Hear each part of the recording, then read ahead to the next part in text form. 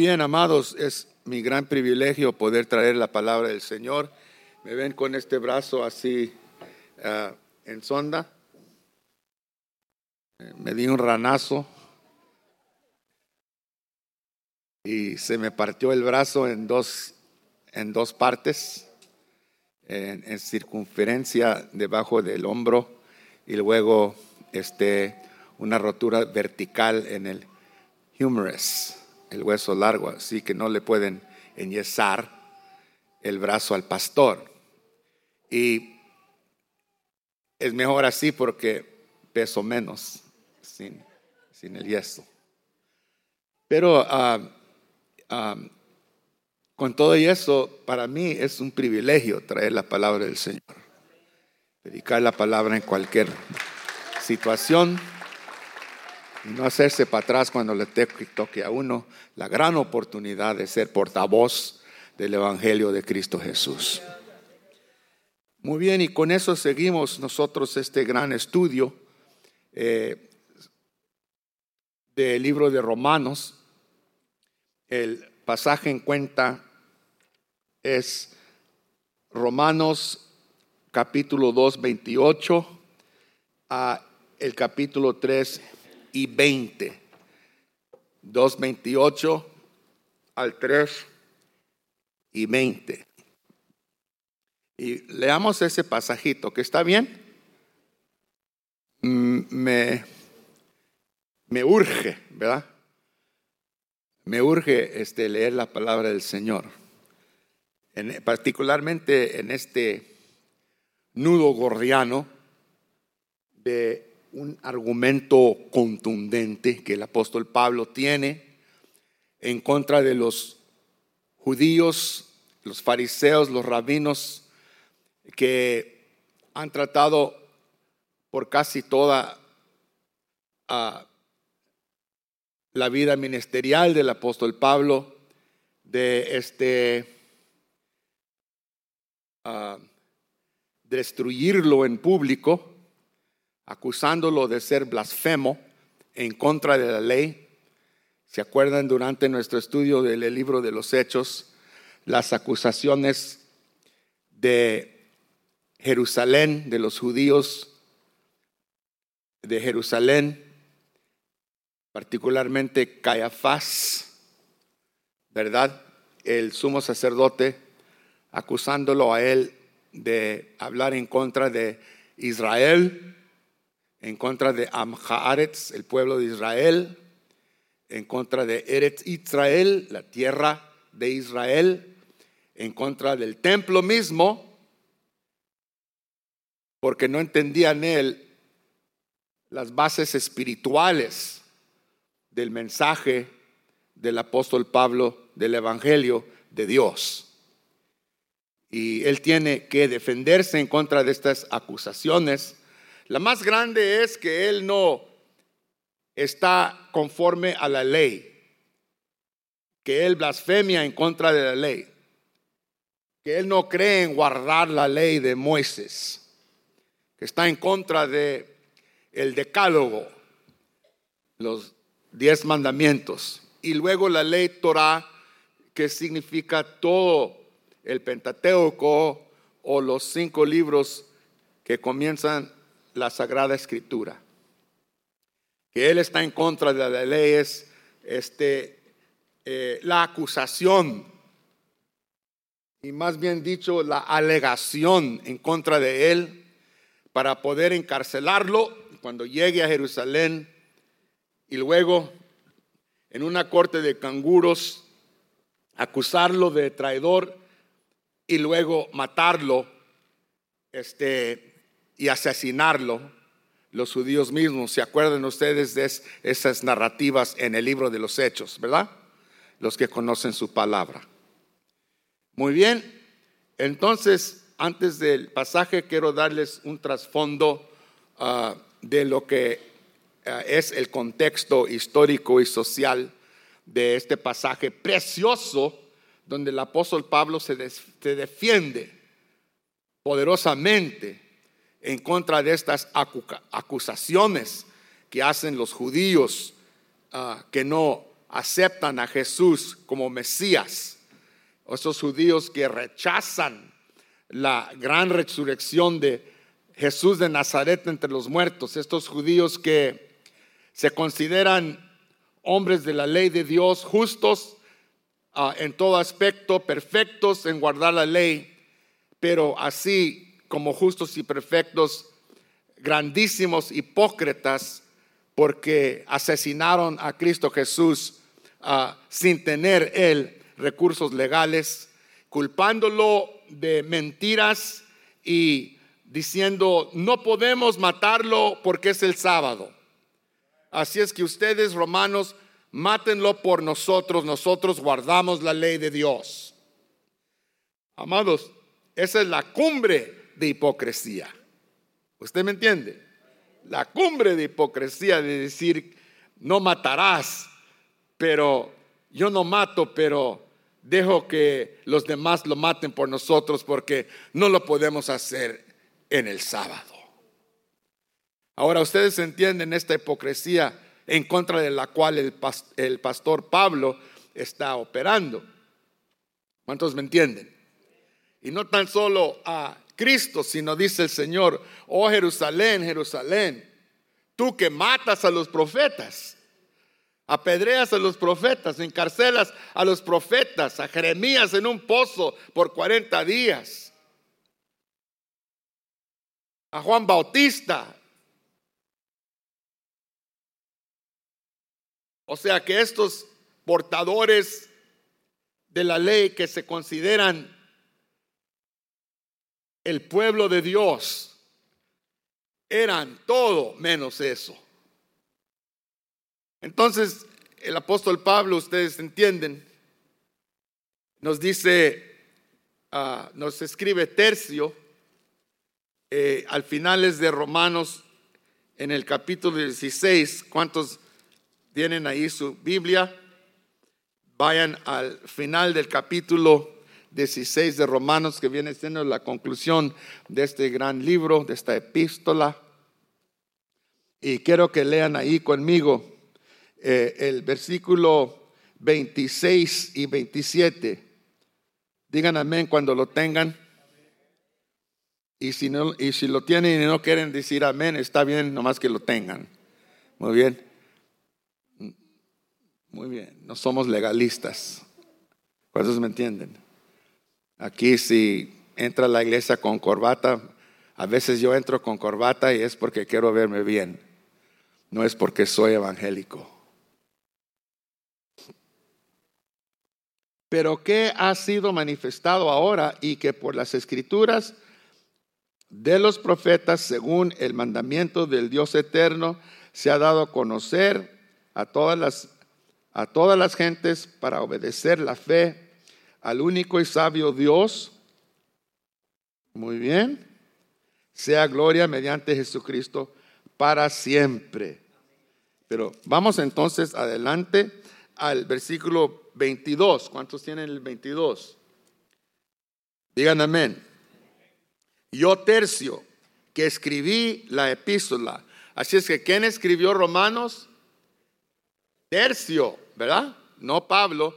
Pablo la dictó y Tercio la escribió. Dice: yo, Tercio, los saludo en el Señor. Os saluda también Gayo. Todos digan Gayo. Gayo también los saluda. No gallo campestre, ¿verdad? O no de ese gallo, ¿verdad?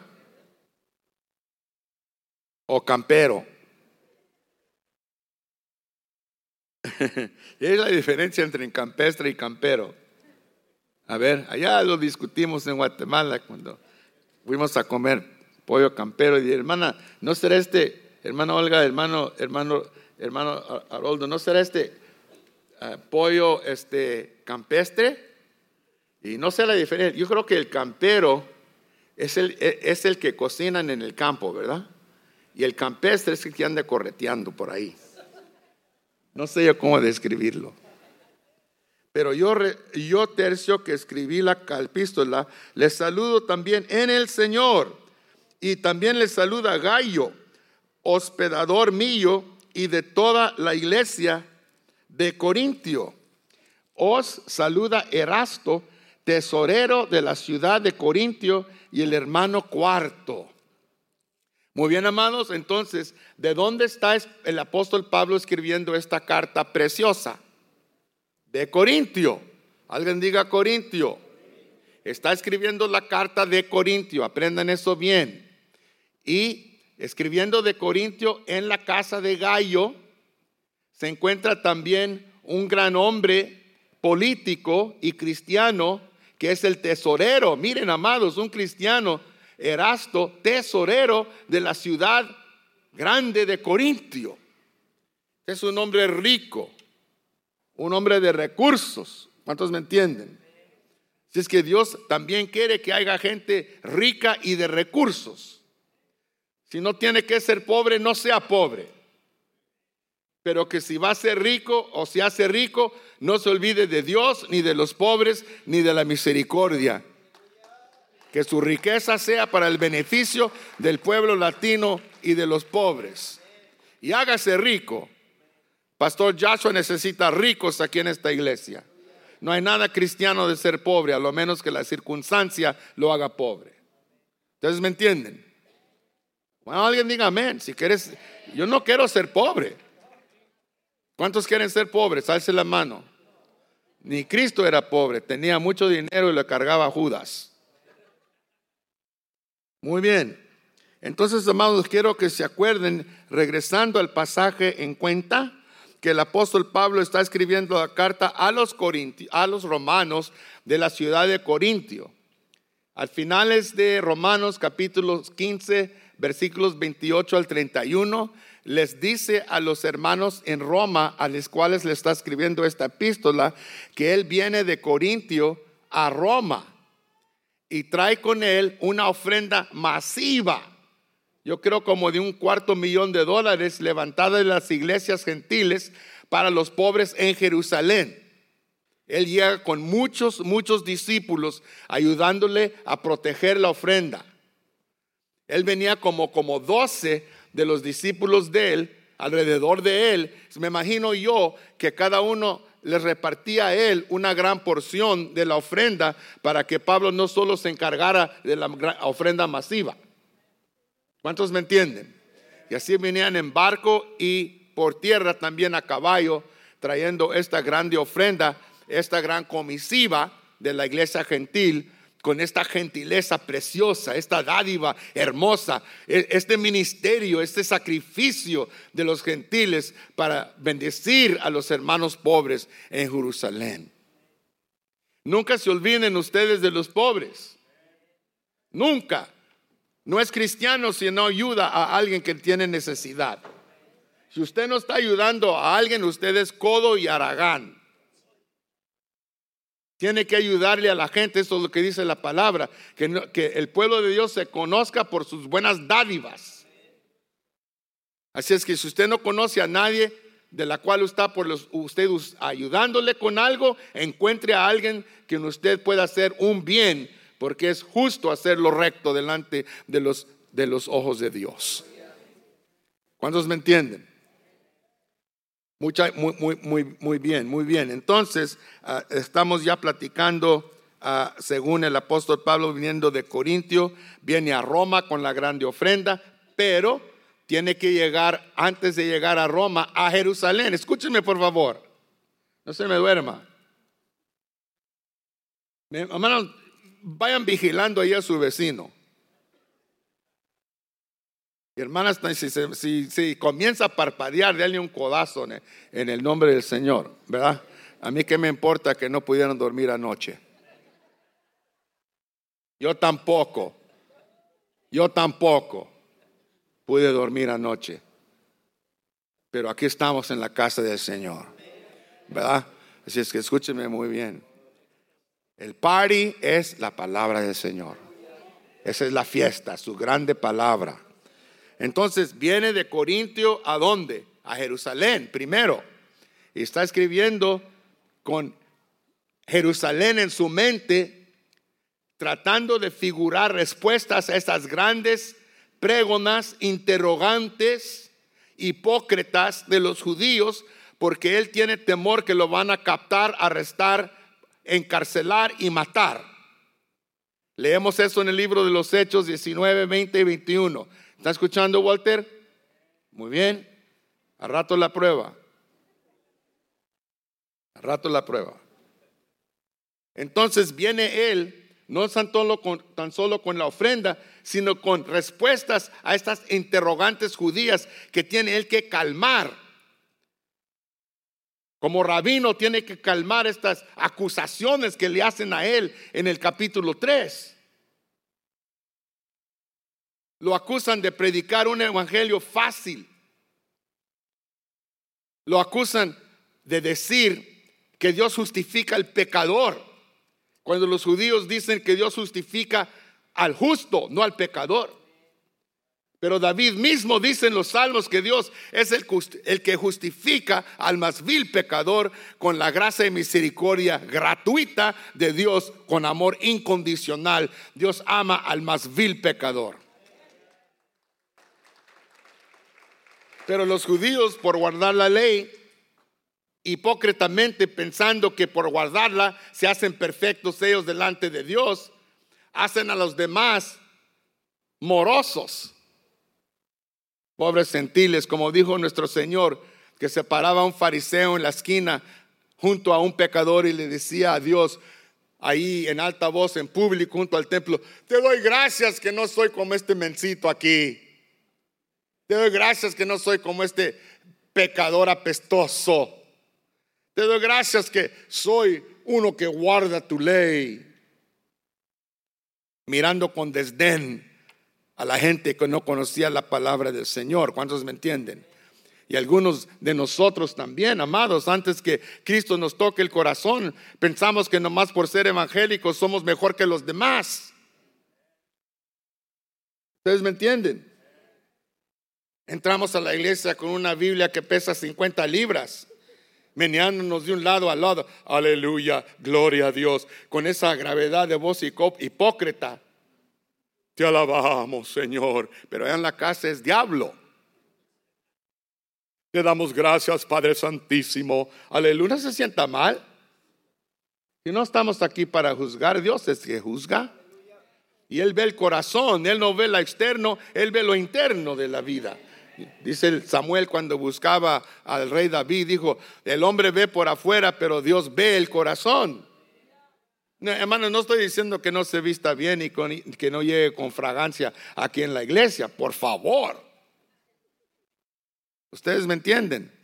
Hay que honrar la casa del Señor. Si quiere llegar con corbata o guayabera, me le puso una guayabera preciosa. Casi no me cabe, pero preciosa. ¿Ustedes me entienden? Algunos van de gracia en gracia, yo voy de X a X. Bendito sea el Señor, aleluya. No, amados, allá en Guatemala busqué una guayabera. No, además toda la gente delgadita allá. Hijo de man. Wow, nomás tenemos de niño. ¿Cómo de niño? Estoy bromeando, pero estoy bromeando. Muy bien, amados. Ahora, ya con este trasfondo, viene él con argumentos en contra de las acusaciones falsas de los judíos que hacían ellos en contra de él. ¿Cuántos me entienden ya? Él no se dejaba de no responder conforme a la verdad de Dios. Conforme a la verdad de Dios, no conforme a pensamientos humanos. Y la verdad duele. Nadie quiere oír la verdad. ¿Usted me entiende? Nos incomoda. Pero es bueno cuando la palabra incomoda.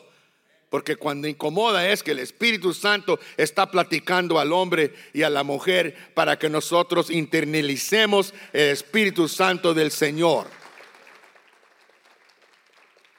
Dice muy bien, entonces comenzamos con el pasaje. Dice aquí el capítulo 2, 28.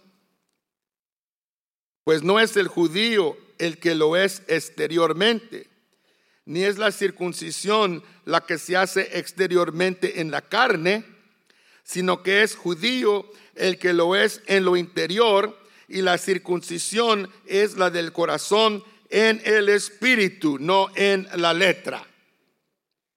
Amén. Entonces, ¿por qué habla él de esto?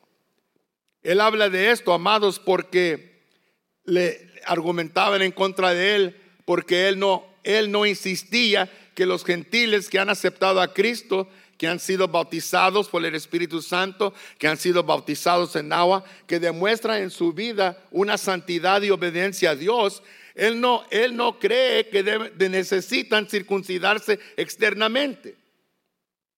Pero los judíos argumentan en contra de él: si no se circuncidan externamente, no son el pueblo de Dios. Pero Pablo dice: el pueblo de Dios es el que obedece a Dios.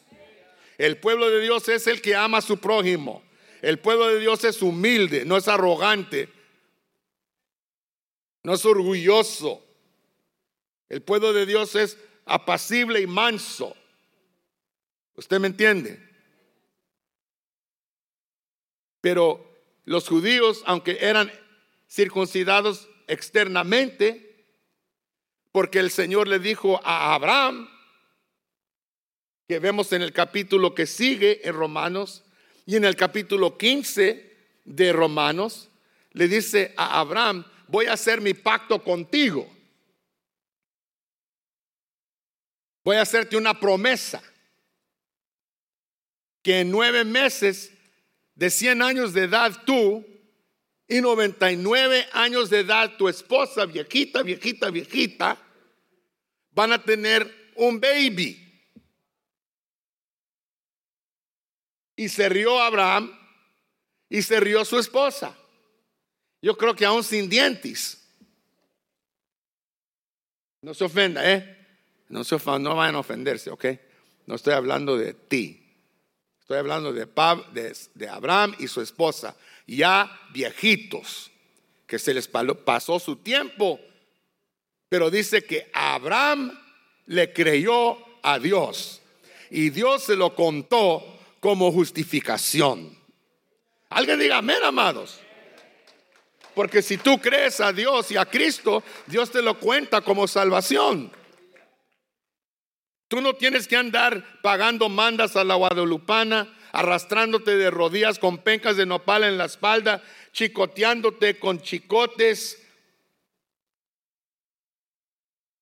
haciendo ayunos para que Dios te salve, guardando leyes para que Dios te salve. Uno no tiene que hacer nada para que Dios lo salve. Todo lo que tuvo que hacer es lo que Cristo hizo en la cruz del Calvario. De allí nadie le puede añadir ni quitar la salvación de Dios en Cristo Jesús, el que complació a Dios completamente y por la eternidad.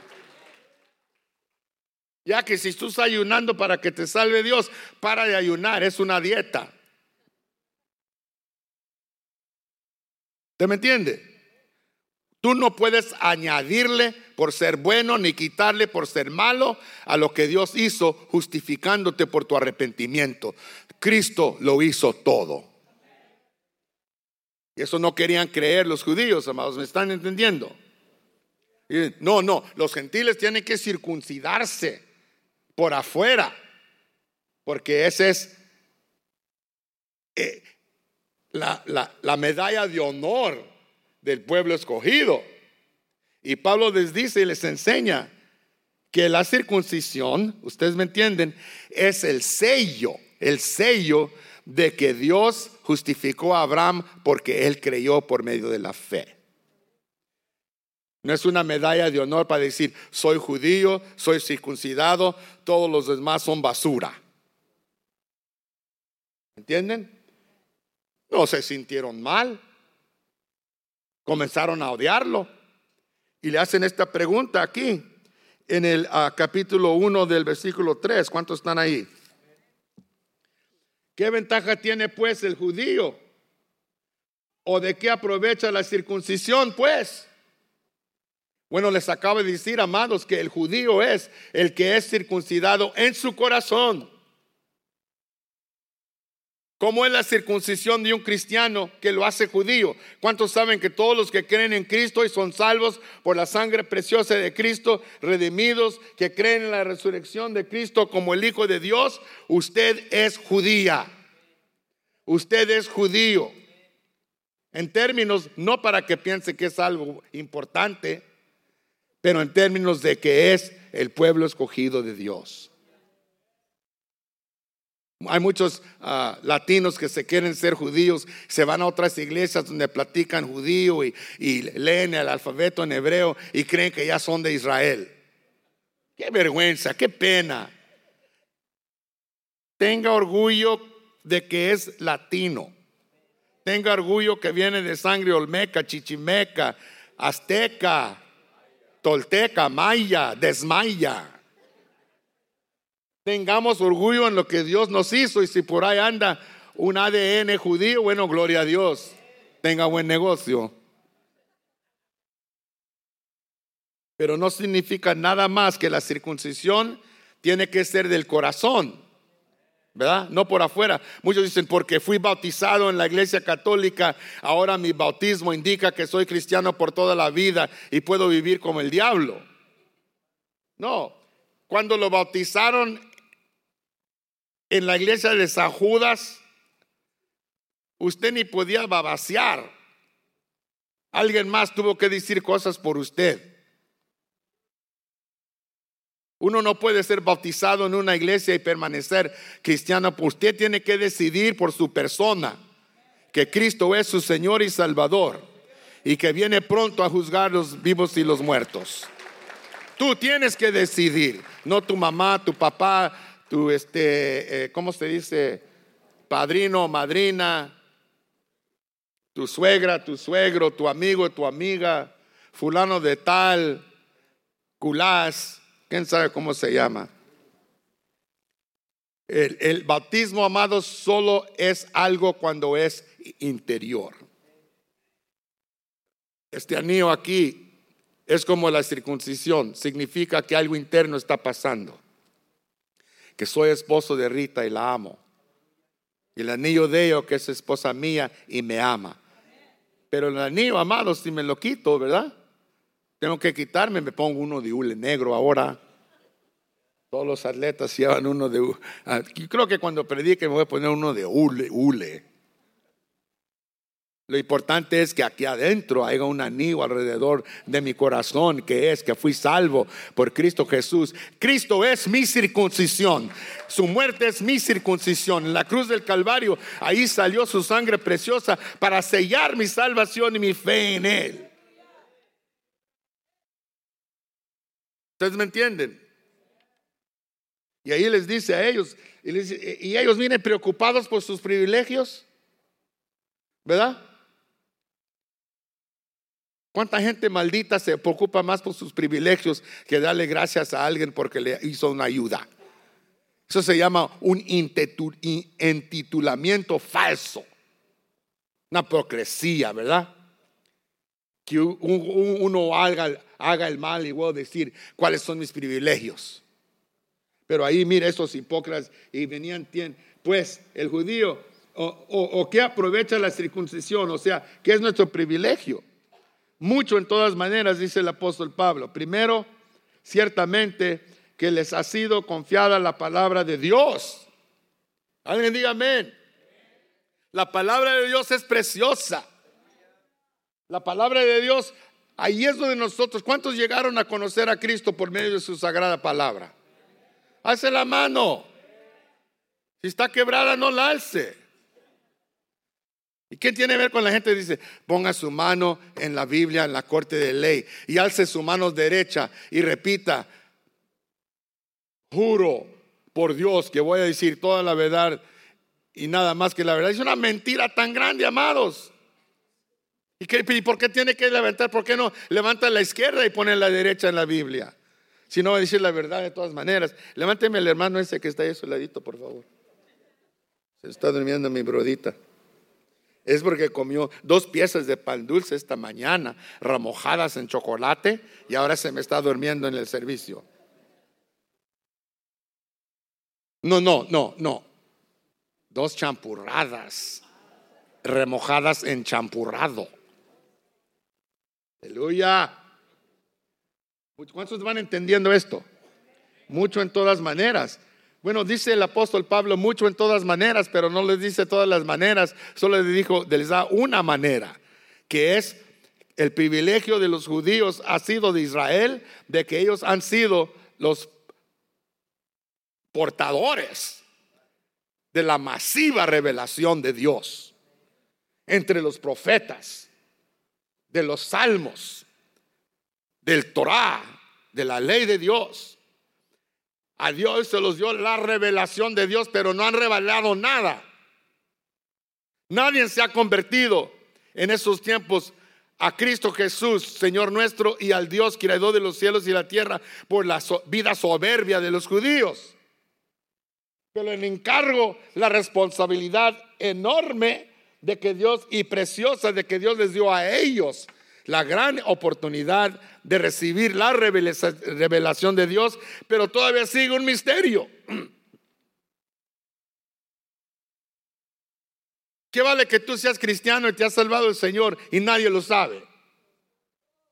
Te avergüenzas en el trabajo, escondes tu Biblia en la petaca de tu troca, alzas la cruz a un lado, te vas a sentar solo a comerte tu burrito con tu jalapeño, y ya que oras allá solito para que nadie te vea, vienes a sentarse ahí con los demás reguenes. ¿A cuántos les da pena, amados? Ni al dentista le decimos gracias a Dios. Pero venimos aquí muy bien para ilustrar. Aquí el domingo en la mañana ilustramos que somos cristianos, amados. Eso está bonito, pero que salga la sal del salero a la mesa. Que ilumine la luz en las tinieblas. ¿Cuántos están entendiendo? No se asuste. Wow, me quedé una hora. Dice, ciertamente que esa ha sido confiada la palabra de Dios. Qué bonito. ¿Cuántos se sienten también que nosotros hemos sido confiada su sagrada palabra? Aleluya.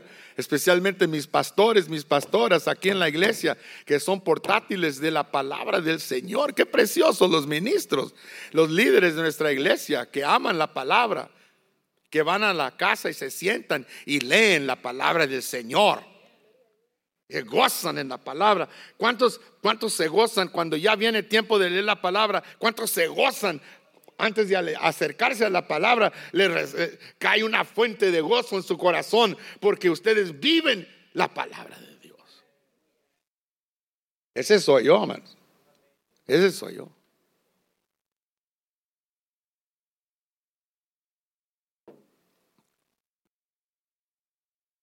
Dice mucho en todas maneras, pero solamente les dice una manera. Pero en el capítulo 9 les dicen, ¿qué son los privilegios? A ustedes se les han dado los padres, los patriarcas, los salmos. A ustedes se les ha dado la ley. A ustedes se les ha dado el sacerdocio. A ustedes se les ha dado la adoración, el culto, el servicio. Los gentiles han aprendido este culto de los judíos.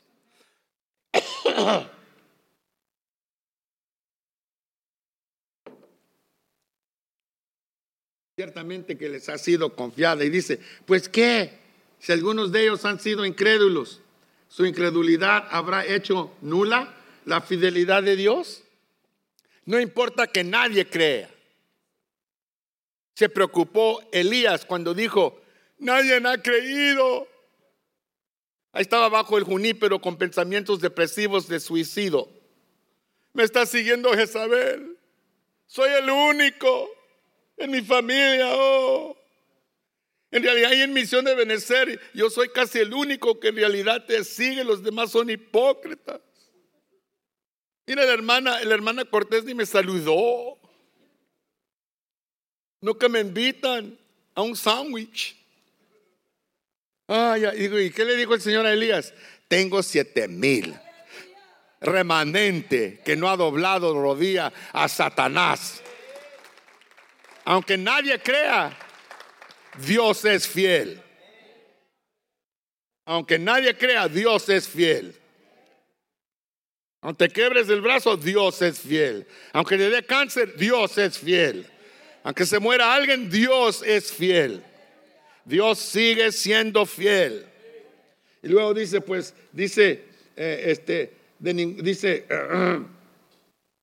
pues que si algunos de ellos han sido incrédulos, su incredulidad habrá hecho nula la fidelidad de Dios. No, de ninguna manera. Antes bien sea Dios veraz y todo hombre mentiroso, como está escrito, para que seas justificado en tus palabras, que Dios sea justificado. Esa también es la justificación de Dios, ¿verdad? ¿Cuántos se glorean en defender a su Dios? Yo defiendo a mi Dios, ¿verdad? Yo defiendo a mi Dios. A mí me encanta defender a mi Dios. ¿Cuántos les encanta defender el nombre de Jehová? Aleluya. Muy bien. De ninguna manera. Dice, y si nuestra injusticia, miren, aquí está la acusación más profunda del evangelio de Pablo, que la salvación es gratis, incondicional, y no tiene uno que hacer nada para recibir su salvación más de creer. Bueno, hay una mala interpretación de esto. La interpretación es que tú puedes hacer todo lo que tú quieras y de todas maneras Dios te perdona. Esa es una mentira falsa. Aunque Dios perdone, uno tiene que seguir caminando en la santificación y en la santidad, desarrollando y madurando su vida cristiana, siguiendo la palabra del Espíritu Santo. ¿Cuántos me entienden? No hay que, bueno, yo le meto una peseta a la máquina de gomas y por cada peseta me sale una máquina de gomas. Yo peco y Dios perdona, yo peco y Dios perdona, yo peco y Dios perdona. Así no trabaja Dios. La salvación es gratis, pero uno tiene que trabajarla. ¿Cuántos me entienden? Muy bien. ¿Para qué tiene uno que trabajarla? Para retenerla, ¿verdad? Si alguien te da un regalo y no lo cuidas, ¿qué pasa? ¿Qué pasa? Si alguien te da, yo conocí a un muchacho, ¿verdad? Alguien le regaló un carro precioso, uno se llama Corvette. ¿Cuántos han oído del Corvette? Un Corvette veloz. Se lo dio. En 6 meses explotó el motor. Y le voy a poner otro nombre. Fernando, le dijeron, ¿qué pasó con el Corvette? Dijo, yo no sabía que necesitaba aceite. La vida cristiana necesita aceite, amados. No solamente es regalo de Dios el que nos da el Señor. Nosotros tenemos que seguir manteniendo la salvación que Dios nos ha dado con una vida bendecida, una vida de humildad, una vida de fe, una vida de ayudar a los demás, con una vida que traiga gozo al corazón de Dios. ¿Cuántos me entienden? Si nuestra injusticia hace resaltar la justicia de Dios, ¿qué diremos? ¿Será injusto Dios que da castigo? Hablo como hombre. O sea, que ellos decían que el apóstol Pablo decía que uno hay que pecar porque cuando uno peca se ve la gracia de Dios. Así es que entre más pecado, aquí va la redundancia, aquí va la reducción absurda. Entonces entre más peco, más se glorifica a Dios. Bueno, hermanos, esta es una tontería lógica, pero no verdadera. ¿Ustedes me entienden? No está basada en principios de verdad. Está basada solo en lógica. Como digo yo, el árbol es un carro, el carro es un burro, así que el burro es árbol. Buena lógica. Buena lógica. ¿Usted me entiende? Esta mesa es Isaac, Isaac es micrófono, el micrófono es mesa. Buena lógica, pero no basada en principios de verdad. Uno sabe que yo no soy esto o lo otro. ¿Usted me entiende? Y así decían ellos, bueno, si yo hago algo malo y Dios ha bendecido, cuando alguien hace algo malo, hagamos lo malo para que Dios siga bendiciendo. Buena lógica, pero basados sobre principios falsos, porque Dios tiene que castigar el mal con su ira, y Dios tiene que juzgar la maldad y el pecado, y tiene que creer en la ley para hacerlo, porque la ley es el fundamento del juicio de Dios. Si no, pueden acusarlo a él de no creer en la ley, porque si él no cree en la ley, ¿cómo puede juzgar Dios? ¿Cuántos me entienden?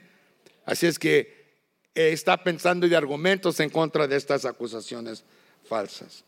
Finalmente, a esta reducción absurda del versículo 7 de los judíos, no del Pablo, dicen: pero si por mi mentira la verdad de Dios abunda para su gloria, ¿por qué aún soy juzgado como pecador? Si lo que Dios premia, ¿verdad?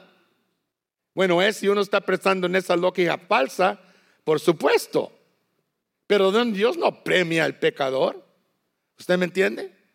Yo no puedo seguir pecando para que abunde la gracia de Dios cada vez que yo peco, aunque la gracia de Dios sí es más grande que mi pecado, y Dios por su misericordia perdona al más vil pecador si se arrepiente de su pecado y sigue caminando en los pasos de Cristo Jesús. ¿Y por qué no decir, como se nos calumnia, dice el apóstol Pablo en el 8, que algunos lo calumnian como blasfemo, y como algunos cuya condenación su condenación es justa, los que por rebeldía no quieren creer en Cristo Jesús? Afirma que nosotros decimos: hagamos males para que vengan bienes. ¿Cuántos entienden entonces esta falsa acusación? Por superficie parece bien lógica, pero en principios de verdad es una falsedad satánica. ¿Usted me entiende? Nos exhorta a nosotros, amados. Nos exhorta a no hacer a nuestro Dios un payaso de circo, de que puedo yo hacer todo lo que yo quiero, al cabo Él me perdona. No trabaja así. Yo era una vez un pecador que hacía todo lo que yo quería, pero el día que conocí a Cristo Jesús, me arrepentí de mis pecados. El Señor me perdonó de todos mis pecados, fue mi Señor y Salvador. De ahora en adelante yo quiero placer a mi Salvador con una vida santa. ¿Ustedes entienden? Entonces el apóstol Pablo, del 9 al 14, nos dice que no hay uno que no es pecador, no hay uno que es justo. Todos hemos pecado, todos somos pecadores. No puede uno decir como el judío: yo guardo la ley en todo aspecto. Ya mintió, ya quebró el mandamiento, porque no hay nadie que ha guardado la ley completamente y perfectamente como la ha guardado solo una persona en la historia de este mundo, el precioso Hijo del Dios soberano, Cristo Jesús, que guardó la ley en todo aspecto y no quebró la ley en un aspecto, y con ese cuerpo precioso Él llevó ese cuerpo inmáculo a la cruz del Calvario, y fue el sacrificio completo que Dios espera, y Dios no espera nada más, porque somos salvos por la sangre preciosa de ese Cristo Jesús, Cordero inmolado desde el fundamento del mundo. A su nombre gloria, a su nombre gloria, porque Él hizo lo que nunca pudo hacer ninguno, judío o gentil. Y algún día, amados, en el día del juicio, nos dice el apóstol San Juan en el libro de Revelación, algún día habrá un silencio en el cielo cuando lleguen todas las almas de la historia a ser juzgadas, tú y yo entre ellos. Va a haber un juicio donde tú y yo seremos juzgados por nuestras obras. Cada pensamiento, cada palabra, cada gestión mala o buena, Dios la va a juzgar. Pero el que tiene la última palabra será Cristo Jesús. Y cuando llegue ese juicio en contra de ti y Dios diga: Isaac Canales, y yo diga: presente. Adelante, Isaac. Voy a seguir yo temblando y titubeando al trono De repente comienza el juez a juzgarme por todo lo que yo he hecho toda mi vida, cada cosa vergonzosa, cada bochorno, cada mentira. Amados, va a ser una documentaria que ni yo quiero ver. Y al momento del juicio y la ira de Dios sobre mí, va a salir un corderito del lado de las cortinas de la plataforma eterna, troteando, y se pone enfrente de mí y de mi Padre y dice: yo morí por él, yo di mi vida por él, Padre. Entonces dice: Isaac, vete acá, salte de allá de con los chivos y vente acá con los corderitos. Amados, ¿cuántos quieren que Cristo los represente en ese día? Yo quiero que Él me piense, que llegue ese cordero, que comiencen a cantar los ángeles esa canción que nosotros no sabemos, y nosotros comencemos a cantar esa canción que ellos no saben, la canción de redención, y comencemos a cantar esos himnos preciosos en la gloria. Y Dios trae un silencio, y alguien dice: habrá alguien digno en toda la historia que ha guardado la ley. Habrá alguien digno, y nadie podía ser digno a subir a remover el rollo de la mano de Dios, de la vida y de la muerte. Habrá alguien digno. Habrá alguien digno. No, Hitler está en el infierno. Habrá alguien digno. No, Abraham Lincoln no subió. No se atrevió Simón Bolívar. No se atrevió George Washington. Habrá alguien digno. No se atrevió Mahatma Gandhi. Habrá un hombre digno. No se levantó Buda. Habrá un hombre digno. No se levantó Billy Graham. Conoce su pecado. Nadie se levantó, amados. Y toda la humanidad gimiendo. ¿Quién se levantará? ¿Quién se levantará? ¿Quién se levantará? El Cordero inmolado salió de las aulas de la eternidad, amados, porque Él es digno, y a su nombre gloria. Él es digno de toda la alabanza, digno de todo poder, digno de toda honra. Ese sí es digno, ese sí es precioso, ese sí es inmáculo. Y con la soberbia santa del perfecto Hijo de Dios que resucitó entre los muertos, trotea al corderito al lado de su Padre y toma el libro de la vida de la mano del Dios eterno y comienza a leer los nombres: Isaac Canales, Samuel, Alfonso, Isabel, toda la familia López, todos los de Guatemala que sirvieron a Cristo, todos los del Salvador que son del Salvador, todos los mexicanos que recibieron a Cristo Jesús como Señor nuestro. Él sí es digno, amén, y a su nombre gloria. Dios los bendiga, amados.